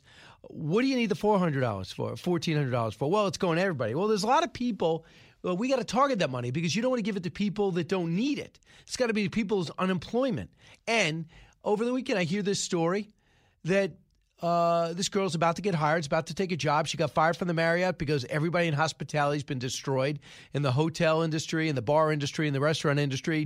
I don't need to explain to you. They were about to get a job with a major corporation, and then when Joe Biden passed this other bill that's going to give them $600 and up $1,400 in addition to the unemployment, she says it no longer behooves me to work. I'll make less money. I'm not taking the job, which I would never. If it was my family, you're taking the job. If you ask me my advice, you take the job. But people say, no, I don't think so. I'm not taking a job and making less money. Here's Mitt Romney, what he said about unity, cut 7. I think it would be unrealistic to assume that Democrats and Republicans are going to see eye to eye on every issue. There are going to be differences of opinion. That's expected. But at the same time, I think it's appropriate for us to have unity of purpose, unity of heart, a recognition that we respect each other and treat each other with comity. And that is something which I believe President Biden wants to see. At the same time, I think there are some actions the president is taking that are going to lead to some anger and division. No kidding. Like the immigration reform without border security, like the $1.9 trillion without accountability. You know, one thing they push back on, Angus King and company said suppose he caucuses with the Democrats. He's from Maine. Said, why do you need this? Why do we need $350 billion for schools? We just gave $200 billion in the last package. They go, okay, we'll get back to you. Okay, get back to you. You didn't include the Ys? You weren't expecting the Ys on the $1.9 trillion? Tim Alberta on Meet the Press yesterday from Politico, Cut 11. I think there are probably more of those Republican senators than many of us realize. And I think one of Joe Biden's sort of unique gifts here, stepping into this role as president at a time like this, is that he knows not just how many there are, but who those individuals are. And he knows sort of which buttons to push and when to push them and then when to sort of back off. And keep in mind, you know, Joe Biden was in a similar position 12 years ago as vice president incoming in the Obama administration, and there was some belief that with the stimulus package that was pushed through very hastily without any Republican votes, that was a tactical mistake, that in some ways it sort of poisoned the well with certain Republicans on the Hill who, had they taken a little bit more time, would have been willing to sign on to that deal. So I think that memory still haunts Biden a little bit. So I don't want to take too long, and I don't want to get into coronavirus because we have an expert coming up next. Bottom of the hour, we'll talk about the impeachment. I do want to do, and we're also going to be able to talk about the Super Bowl in this hour. But about the getting along, it would be so easy for Joe Biden to have a couple of executive orders that hit everybody's needs. And just to send a symbol, put pressure on Republicans. Put pressure on Republicans by showing you give halfway. But it is almost as if he doesn't even know what he's signing. At the very least, say, I am signing this because, fill in the blank. I am signing this because, but the way he looks down after he signs, the way he looks down, it's like he's never seen it before. That worries me. Whose agenda is it? Is Ron Klain the president? So when we come back, what's with the WHO? We're back. Why should we be back there, if at all? And why didn't we demand at least an apology and a promise to get to the bottom of the Wuhan virus? Jamie Metzel, senior fellow of the Atlantic Council, will be next in a moment. Diving deep into today's top stories, it's Brian Kilmeade. Fox Nation presents podcasts Women of the Bible Speak. I'm Shannon Bream, host of Fox News at Night and author of the new book, Women of the Bible Speak, the wisdom of 16 women and their lessons for today. Subscribe now on Apple Podcasts, Spotify, FoxNewsPodcast.com, or wherever you download your podcasts. From his mouth to your ears, it's Brian Kilmeade. So we're at the end of February. CDC official gives a briefing to reporters that tanks the markets when she says that within the community there may be a virus spreading and it could cause severe disruption to daily life. Dr. Fauci goes on television a few days later and says the risk to Americans remains low. You're watching this, and what are you thinking? So I'm in South Africa. We're yelling at the CNN television saying, this is going to be a pandemic. Because the Chinese, what I saw from China, when you overwhelm your hospitals, you have to know that you have broad-based community spread before that happens. Yet they weren't seeing it. And that really worried me. That was Dr. Deborah Birx talking about what it was like working with the Trump administration, doing before she's there, after she's there, and why she's retiring in a month and a half, but also how Anthony Fauci, I don't know if she realized she was doing it, got it wrong again. He got it wrong consistently, and he continues to get it wrong and lauded by the press. I have no idea why, maybe because he's against Trump. So she was out there saying there was some problems with the administration and dual information streams about this pandemic. We haven't seen like this in 100 years. We still don't know how this started. We know they were in China, and they're actually telling us to blame Fort Detrick. They're saying that we started it. I know how laughable that sounds. We quickly jumped out of the WHO. Why? Because they could not get answers from China. They were taking their cues from China while praising China and not letting the WHO officials in to this day to find out how this all started. Jamie Metzl has had it with it. He is fed up with it. He wrote this story in Newsweek, really caught our attention. Headline is Beijing must come clean about the COVID-19 origins. Jamie, welcome back. Thanks so much. Happy to be here. Now, are you a member of the WHO? No, I'm a member of the WHO Expert Advisory Committee on Human Genome Editing. So I'm advising them on how to set the rules for some of the most powerful technologies in human history. I know we're getting some hits on your line, but I was shocked that Anthony Fauci hopped on their conference call and said, we'd like to come back to the WHO. You've done great work. You're my dear friend.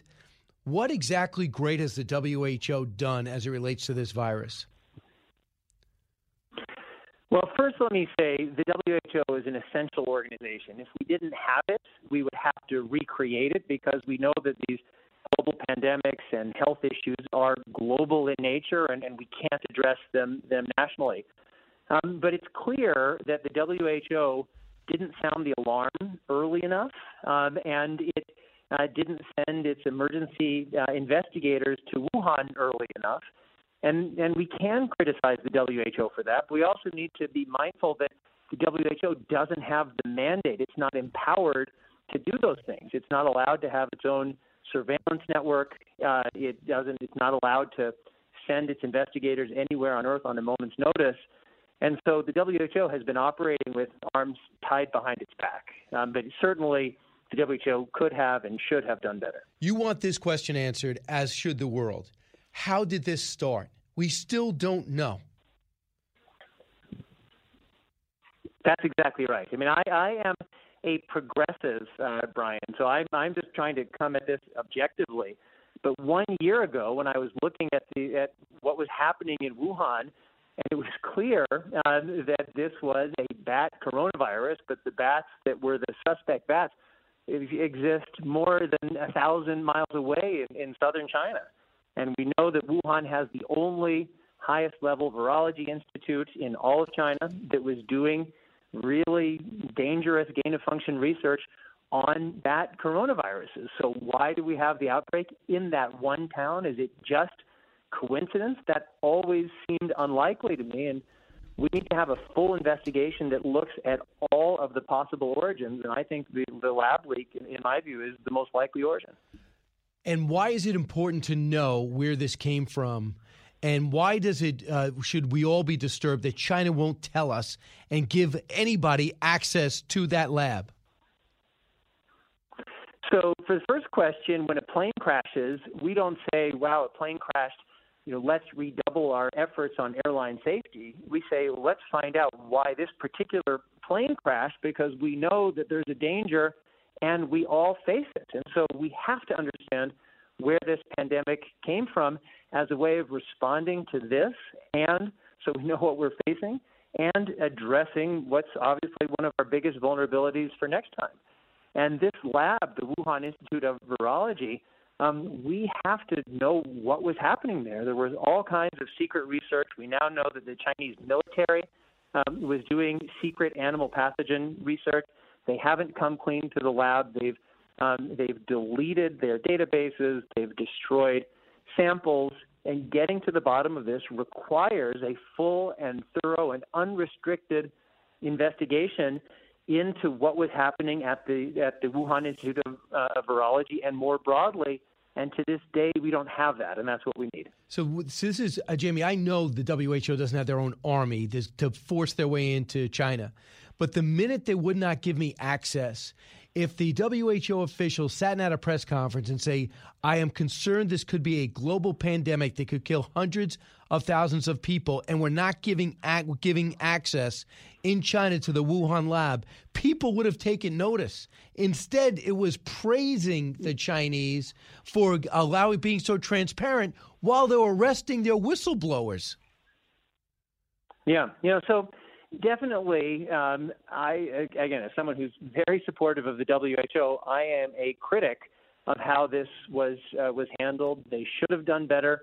And we need to look at the WHO and look at how it can be improved and strengthened. But we also need to recognize that the way that we, including the United States, have structured the WHO is so that it's very weak. The WHO only controls 20% of its own budget. Everything else, it has to go around with kind of a begging bowl.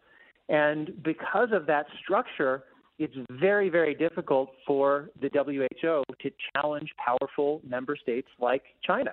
They should be in the business of doing that, of saying, hey, we're not getting the information we need. Our investigators are being blocked, and we are sounding the alarm. And that's the WHO that we need, but it's not what we've built over recent decades, and we have to build it now. So we're talking to Jamie Metzl, senior fellow at the Atlantic Council and One Shared World founder. Jamie also wrote a column in Newsweek. You got to read it. It's called Beijing Must Come Clean about the COVID-19 origins. Jamie, you surprised that they're actually trying to push back through their media, trying to brainwash their people into thinking that this came from Fort Detrick? You know, I'm not surprised. I'm also a scholar of China for many decades, and you know, normal people, you go to Beijing and you go to Tiananmen Square and you see that picture of Mao and you think, oh, it's nice, Mao, he's like their George Washington. No, Mao is responsible for the death of nearly 50 million Chinese people, and the Chinese government has just changed that narrative. And so that's the business that the Chinese government is in, is creating these false narratives, whether it's about the Great Leap Forward or the Cultural Revolution or Tiananmen Square, and now COVID. And they may choose, the Chinese government may choose to do that, but we shouldn't be playing along. We shouldn't, and we got to find a way to. We've got to find a way to get to that Wuhan lab and be able to see it. I understand one of the first things they did is they hosed down the whole market, wet market, before anyone could even get in there. They had to know they were either covering their tracks or wiping it out to make it a total unknown how this thing started. What's their great fear? That they were doing something unsavory and they were about to be found out? Yes, absolutely. I mean, that's certainly, as I write about on my jamiemetzl.com website, where I have the equivalent of 40 pages on making the case for why we should think of the lab leak hypothesis as, in my view, very likely. And even with the wet market, I mean, this pandemic didn't come from the wet market. China, that was a lie, and China knew it was a lie relatively early last year, but kept going with that. Jamie, thanks so much. We're going to read those 40 pages. Appreciate what you're doing. Don't move. With Fox News Podcasts Plus, you can enjoy all your favorite Fox News podcasts without commercials. Subscribe now at foxnewspodcasts.com.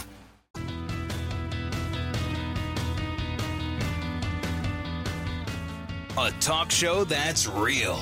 This is the Brian Kilmeade Show. To the Democrats, I would argue it's not just about the conviction. It's about focusing that he can never run again for office, and that is because of what he's done, and he has to both be morally judged and then politically and legally judged. Oh, that's right. Rahm Emanuel, he's the moral compass of the nation. He's deciding that the president out of office needs to be impeached. That really should be the primary mover and shaker of the things most important to America. And by the way, just if anybody had any doubt that these lockdown shutdowns were political, and you looked at the Republican governors keeping their states open and the Democrats one not, Michigan, Chicago, and now California have all lifted their lockdowns and are allowing small businesses to open, churches to open, as well as restaurants. Now, not entirely, but beginning. Friday, Washington, D.C. opened their restaurants to, I think, 20 to 50% capacity when it was just too scary to do that earlier. Joining us now, Jeffrey Scott Shapiro, former Assistant Attorney General in Washington, D.C. Jeff, welcome back. Hi, Brian. How are you? Good. So you were able to eat indoors yesterday. Do you still live in Washington? No, I'm actually in South Florida. I was actually working at an operation down here on Latin American affairs for the administration for the past near 4 years, and I'm originally from South Florida. So I do come to Washington, D.C. here and there, and I am familiar with the situation as you're talking about it. It's just unbelievable how much unnecessary pain has been caused. If you look at Florida, everybody knows the pandemic's there, but we're trying to live with it as opposed to hiding from it while your life falls apart. But, Jonathan, as you look at impeachment now is coming up in February, where do you think this is going to go? I mean, the Democrats want to split the day. Half impeachment, half their agenda. Republicans are saying no way. Where do you think? Well, I don't think they have a case, Brian. It's that simple. And that was what I wrote about in the Wall Street Journal, the piece that I wrote on January 10th that was called No, Trump Isn't Guilty of Incitement. I used to prosecute incitement type of cases at the U.S. Capitol, Brian, from 2007 to 2009 for the District of Columbia. And the U.S. Supreme Court has already ruled on the very specific elements in terms of criminalizing speech, okay? It is very, very difficult, and we've created a very high threshold because we do not want to say that people can be charged for what we call mere advocacy. And in this case, the president wasn't even advocating violence. In fact, quite the contrary. He said, let's walk over to the Capitol peacefully and let's cheer for senators and congressmen and women, okay? So the notion that Congress can simply charge the president with incitement without considering the way the Supreme Court has already interpreted it is a concept that is very foreign to me. I understand some people are saying they can do it because it is a legislative trial. It is a political trial. It doesn't fall within the realm of an Article III court. But you have to remember something, Brian. When Congress has impeached presidents in the past with these crimes that they have invented, such as obstruction of Congress or abuse of power, these are so-called crimes that Congress has created under the doctrine of maladministration, okay? This notion that maybe Congress can come up with these creative type crimes that would apply to someone in the Oval Office because they're probably not going to be charged with a regular street crime, right? However, incitement is already a crime in the District of Columbia, and it is a crime under the U.S. Code. And now Congress is saying they can simply ignore the way the U.S. Supreme Court has interpreted it, and they can apply their own interpretation. And I feel that that is unconstitutional. Right. And now if the president's got a good defense, that'll come up. So they're going to bring up specific incidents. And they're going to say, for example, and by the way, the impeachment's going to start on the 8th of February.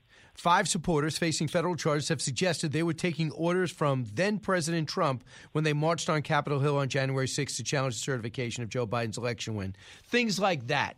Anecdotal information from people who decide to storm the Capitol. Does that damage the defense case? No, it doesn't, Brian, because if you look at the District of Columbia law, it's a crime to, quote, intentionally or recklessly act in such a manner to cause another person to be in reasonable fear, or to, quote, incite or provoke violence, where there is a likelihood that such violence will ensue.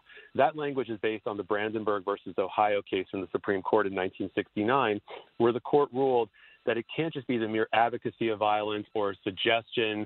It has to be directed to inciting or producing imminent lawless action, okay? Likely to incite or produce such violent action. Now, what they're talking about reminds me of what's called the bad tendency test, which came from a Supreme Court case back in 1907. This is like over 100 years ago. They would say, look, if there's a dangerous situation, if the country is at war, or you have a bunch of people that are, protesting outside of a company because it's a union strike, and you rile them up, and there's a bad tendency to cause violence, you could be held liable. We are light years from that standard at this point, Brian. We're no longer prosecuting people because of the subjective misinterpretation of the listener. We're looking at the objective words of the speaker. And if you look at the objective words of the speaker, the president in this case, he didn't say anything that incited violence. He was perfectly within his rights to tell people to demonstrate outside the Capitol, to walk over to the Capitol peacefully and cheer for senators. That is well within the law. There are no objective words spoken by the president that qualify as a violation under District of Columbia or U.S. statutory code. And, Jeff, I think you said just from the non-legal standpoint, what a danger. If we're speaking and someone misinterprets what you're saying, if you have electric language or powerful illustrative language and someone goes out and beats someone to death or does what that Bernie Sanders supporter did at the baseball game, at the softball practice, almost killed Steve Scalise, and they say, well, I'm a Bernie Sanders supporter and XYZ fill in the blank. How could we possibly keep up with this? Well, Brian, it's funny you mentioned that because a friend of mine at the Senate reminded me of something recently. Let's go back a minute. Didn't then Minority Leader Chuck Schumer make some comments about Brett Kavanaugh back in the past? Didn't he say something like they'll be sorry if they vote a certain way? Remember that with the Supreme Court? What if someone had interpreted that as if inciting violence against those justices and they had been injured or they had been killed? Are we now going to prosecute people because of the way certain irrational people may interpret those words? But let's talk about how dangerous what they're doing is in terms of interpreting the elements differently. When I say elements, Brian, what I mean is every law has ingredients, okay? In other words, murder is the unlawful killing of a human being with malice. You can have an unlawful killing of a human being, but if you don't have malice, you don't have murder, right? What if Congress says, hey, we're going to prosecute a president in the future for murder because someone got killed, but there was no malice, there was no bad intention, the act wasn't committed purposely, knowingly, or recklessly, someone got killed, and we're just going to try this president for murder in a different way than the courts do? Or how about this? I'll do you one better. We're not going to prosecute someone for having an unlawful killing. The president was thinking about deploying troops somewhere. People could have died. It could have been committed, it could have been a murder. We're now going to prosecute him for that. When you start changing elements the way the law is already written, you're getting into a very dangerous area. And I'm really concerned that we're headed that direction right now with this upcoming impeachment trial. Absolutely. And I want you to hear with Senator Amy Klobuchar, this will not make you feel better. Cut 43. We saw President Trump after the first trial, going to show those pictures right here. When the votes weren't there to convict, he waved the acquitted headline, said this was vindication for him. You concerned that could happen again? My colleagues have not yet committed about what they're going to do. And the news we just got out of the New York Times yesterday that the president was actually actively trying to take out his own attorney general and put in an unknown bureaucrat conspiring with him. I think we're going to get more and more evidence over the next few weeks, as if it's not enough that he sent an angry mob down the mall to invade the Capitol, didn't try to stop it, and a police officer was killed. I don't really know what else you need to know. The facts were there. You don't need anything else, Jeff? Right, exactly. And the truth is you need a lot more than that. We use a standard beyond a reasonable doubt in the court system for a reason. And even though Congress has different rules for impeachment, I don't think we want to start prosecuting people in the legislative sphere with a lower standard of proof or by changing elements. There's a reason that these statutes and these crimes have been interpreted the way they have by the U.S. Supreme Court. And again, if Congress is going to create its own charge, such as abuse of power or obstruction of Congress, that's not something that you or I could be charged with, Brian, okay? That's not something an ordinary citizen could be charged with. So these kinds of charges have not been reviewed under the doctrine of judicial review under Article 3 by the Supreme Court. We have vested the Supreme Court with the supreme power of interpreting the law, right? Not Congress. Congress creates laws, the president enacts them and enforces them, and then if someone wants to challenge them, the courts review them, saying, you know what, we know that you already interpreted these things, but we're going to reinterpret them because we're enforcing them in our own chambers. I think that's very dangerous. I hear you. And what about the fact that John Roberts reportedly, as Chief Justice, does not want to preside over this? What would happen then? Wow, that is a very good question. Someone told me it would be the Speaker. It might be Speaker Pelosi.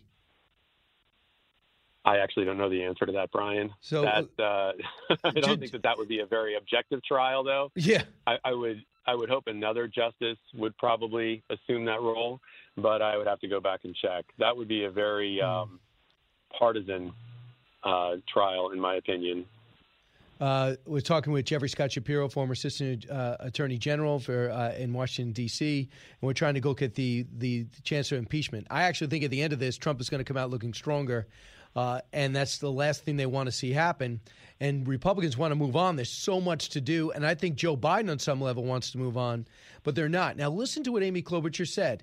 She's a lawyer, and she said, I saw this report in the New York Times saying the president wanted to fire his acting director and put his other person in there because they did not want to challenge the Electoral College. Okay. An anonymous source told a writer in the New York Times about a move that didn't happen.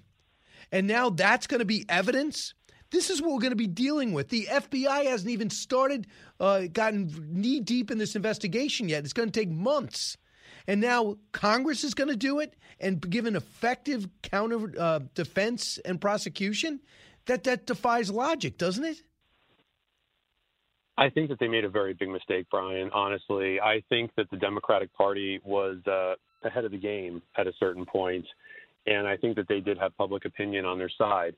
But I think when they pushed this into the realm of impeachment, especially with the charge that they levied against the president, it actually created sympathy for him. And it also created a forum for him, I would say probably the biggest forum in the world for him to make his case. And it actually puts him in the corner of now being the crusader or the champion of free speech.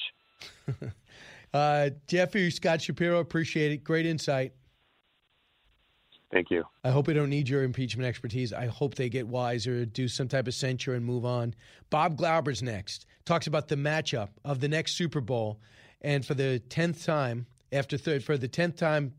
Tom Brady plays in it, and it's been 13 years since Tampa was even in the playoffs as they take on the Kansas City Chiefs. You're with Brian Kilmeade.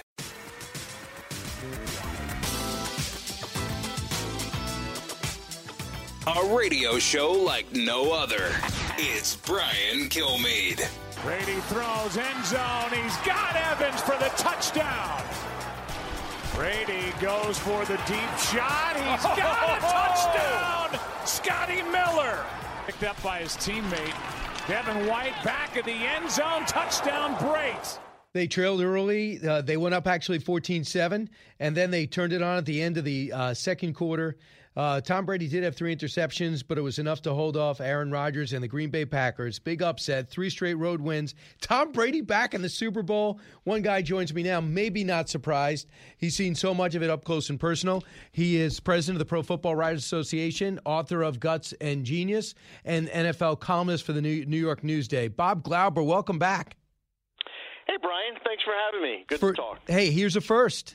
First time a host city has got their home team playing in the Super Bowl. Yeah. You know, the 49ers were close back in '84 when they played the Dolphins at Palo Alto, but not their home stadium. So this is the first time. And it's, I actually am surprised Brady got this far. I thought he'd improve that team. They'd get to the playoffs. They'd get to a wild card. Maybe win a game, maybe 2, and then that would be it. But, man, Super Bowl for Tom Brady at 43, it's just incredible. I mean, I remember clearly George Bland, a backup quarterback, to Ken Stabler and Darryl LaMonica, who was a kicker. And people used to say, this guy's amazing. He's 40. I think he was 40 years old, and he's still in the game. He looked like 60. He looked 60, yes. Right, but this guy's 43.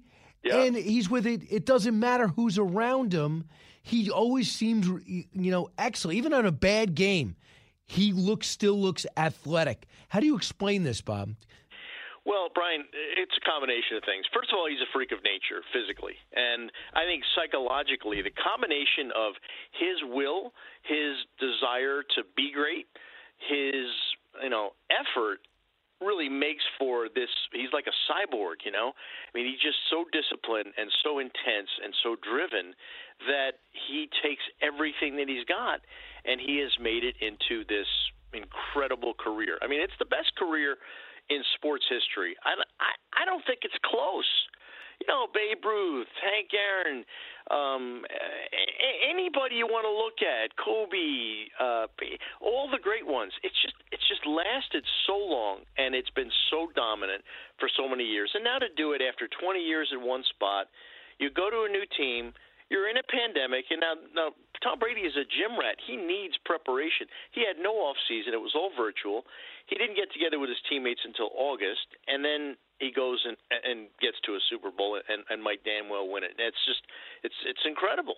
Rematch. They played earlier in the year. Patrick Mahomes, the reigning MVP, 25 years old, as elusive. Also, he was not the first pick overall, not the 6th-round pick like Brady, but first-round pick. But a lot of people had a shot at him, including the New York Giants, that you know well. So Bob, you went to this game. When's the last time they played in Tampa last time and the Chiefs prevailed? Is it going to be anything different this time? Does that game matter at all in this game? Yeah, I do think that game matters, Brian. And, just having played them, Brady will be familiar with that defense, and same with Mahomes. And that was the time of the year when Kansas City would be going up on teams, and then they just let these teams back. And this game yesterday was the first time the Chiefs in quite a while looked like, okay, this is that dominant team. They're going to go on a run. You're not going to stop them, and it's just impossible to beat them. That was what they looked like yesterday, and that's what they looked like last year in those playoffs, and that's what they looked like in the first half of this year. But they I don't know what it was. Maybe they got a little fatigued. It's hard to win when you're the champion, but they were winning games closely toward the end of the season and the second half, and that included that game against Tampa. So, all things being equal, if Patrick Mahomes is healthy, and I think he is, if they get that offense running like it can, then it should be a Kansas City win. Getting your left tackle injured, Eric Fisher that's not a good thing. And we don't think about offensive linemen until they either get hurt or they commit penalties. And Eric Fisher, the left tackle, who's been a very steady force, not having him against a team that likes to rush the passer and does it well will be interesting. But Mahomes makes up for a lot of that just because he's so great. Brian, he's my most favorite athlete to watch, certainly in today's game, and maybe ever, because he's just got this combination of flamboyance, flair. He's not cocky. He's very confident, and he just has this air about him that you just love watching this guy. He's great, and you're watching greatness in front of you as it develops, and he's still only 25 years old. And it's the stadium about half full, you think, or less than half full? Yeah, it'll be a little less, Brian. I think the max is going to be 22,000. So they're just not going to be a lot of fans, but those 22,000, they're going to be loud, and it's going. You see these stadiums with 7,000 people, it gets really loud. Bob Glauber, thanks so much. Appreciate it. We have another Super Bowl matchup. It's going to be quite intriguing, like no other, like everything else. The Fox News Rundown, a contrast of perspectives you won't hear anywhere else. Your daily dose of news twice a day, featuring insight from top newsmakers, reporters, and Fox News contributors. Listen and subscribe now by going to foxnewspodcasts.com. Listen to the show ad-free on Fox News Podcast Plus, on Apple Podcast, Amazon Music with your Prime membership, or subscribe wherever you get your podcasts.